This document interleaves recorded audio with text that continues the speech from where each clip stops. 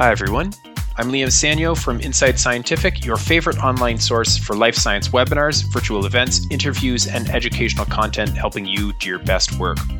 This episode of Expert Answers features Dr. Fiona Harrison, Associate Professor of Medicine at the Vanderbilt University Medical Center, who recently joined us to discuss how vitamin C deficiency and exposure to toxins can impact glutamate uptake and clearance in the context of Alzheimer's disease, and how even small changes in neural signaling can be detected by monitoring EEG activity and correlated with performance in learning and memory tasks. Let's get right into it.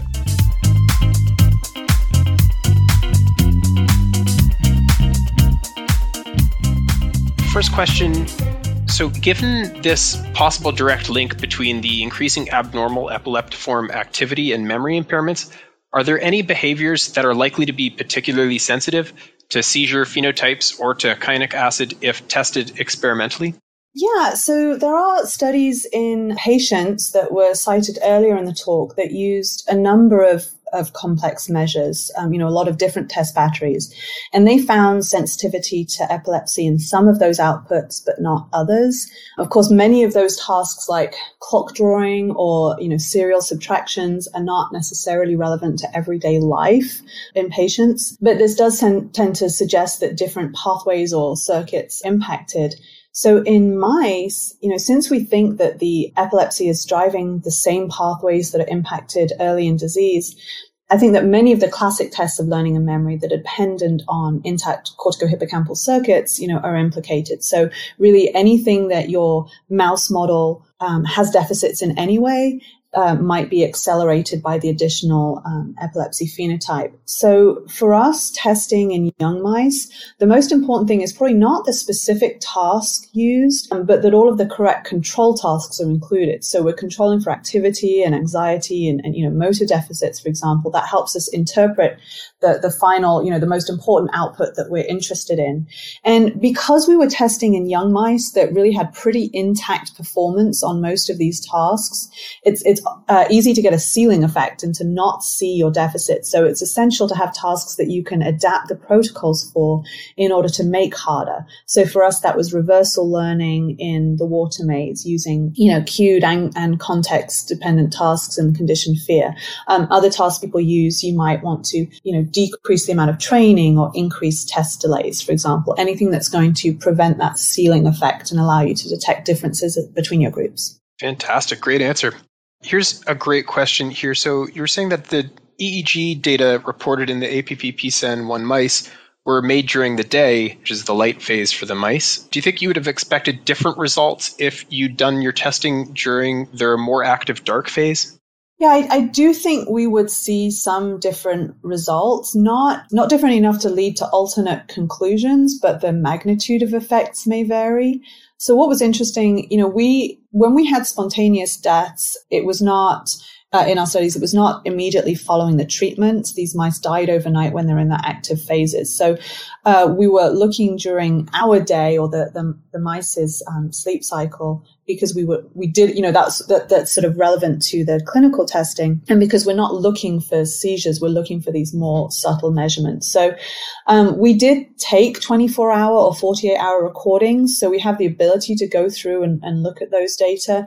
And it's worth looking at all of it. But I think we'd be answering slightly different experimental questions if we did that. So, we chose in this data that I presented here, that hopefully will be out soon. We wanted to look at this window immediately after the kyanic acid administration so we could see the increase in sensitivity to treatments over time. But there's certainly definitely a role for looking at 24-hour measurements and including that light-dark cycle in there as well. Fantastic. Question here about the decrease in survival. Was there any indication of kindling that could have caused that the decrease in survival? Well, I think that's what it is. Yeah, so there is definitely some deaths over time in any of these colonies. That's been known for a long time. Anyone that keeps colonies of any of these APP mutant animals knows that we do have, spontaneous seizures. But the fact that we had so many more in these mice after kynic acid treatment. We also see the same thing when we decrease vitamin C level on top of the APP-PSEM1 mice. We're more likely to use mice. And I think that is a cumulative effect of small seizure events, which is kindling, eventually leading to mortality. So yes, I do believe that that's what's happening here.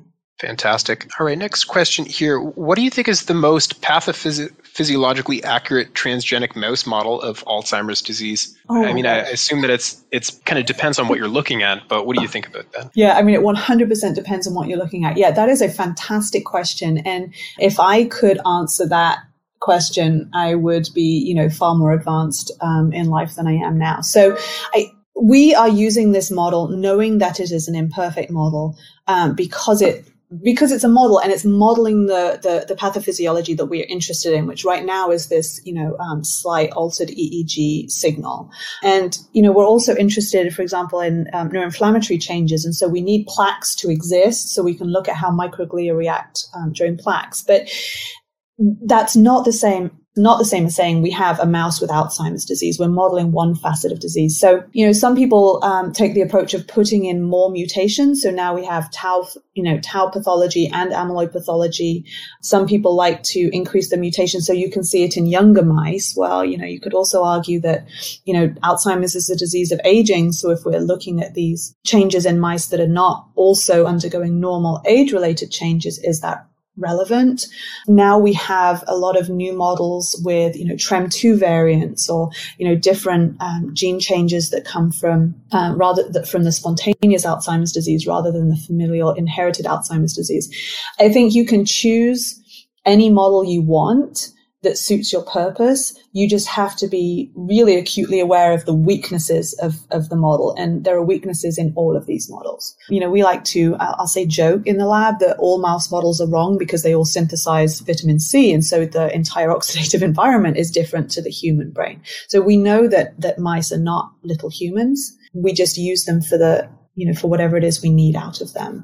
So in this case, we wanted the altered EEG changes. And so any of the models that have that would probably work for these types of studies. But depending on what you're looking at, you may need to go with a different model.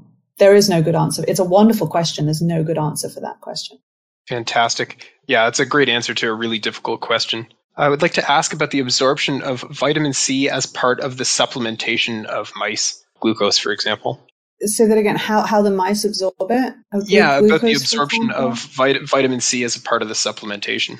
I'm not quite sure I understand the question, but so in our Gulo knockout mice, we know that the brain levels and the organ levels, correlate strongly with what we give them. So they do absorb them. There is a different transporter in the intestine, the SVCT1, that's responsible for uptake of vitamin C. And so we know that they do absorb it readily. You can max that out. You can replete those, transporters. And so there's a limit to how much you can get into the mouse. But if you give it to them in the diet, they do absorb it. Most rodent models, guinea pigs are the exception, but most rodent models would not have vitamin C in their normal diet because they do not need it.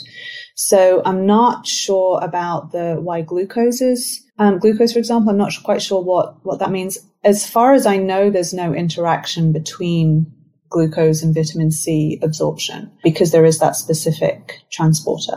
So I'm not sure if that answers the question, but I hope so. Fantastic. Do you think these data and studies like it mean that people should start taking anti-epileptics as a preventative treatment for Alzheimer's disease? So, of course, it would be great to argue that there's a simple, answer like that. But, it's a really nuanced argument because, first of all, there are patients that undergo, sudden changes in cognition, and it's because of seizures. And when those are detected and you treat the seizures, they recover almost completely. So, yes, there are cases where that is the case. But in terms of preventative, it may be that there are people that benefit, but we do not understand enough to know who those people would be. We need to understand who would benefit from these. And then what are the correct types of anti-epileptics that would be beneficial? Because, of course, we also have side effects. We don't want to be, constantly treating people with every drug we have. So, yes, I think in future there may be subgroups that benefit from some types of anti-epileptic medication. Right now, we certainly can't just start throwing that at people and hoping for the best.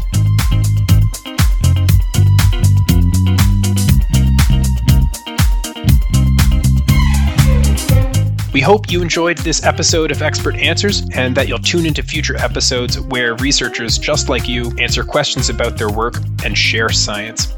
Don't forget to subscribe, and we'll see you next time.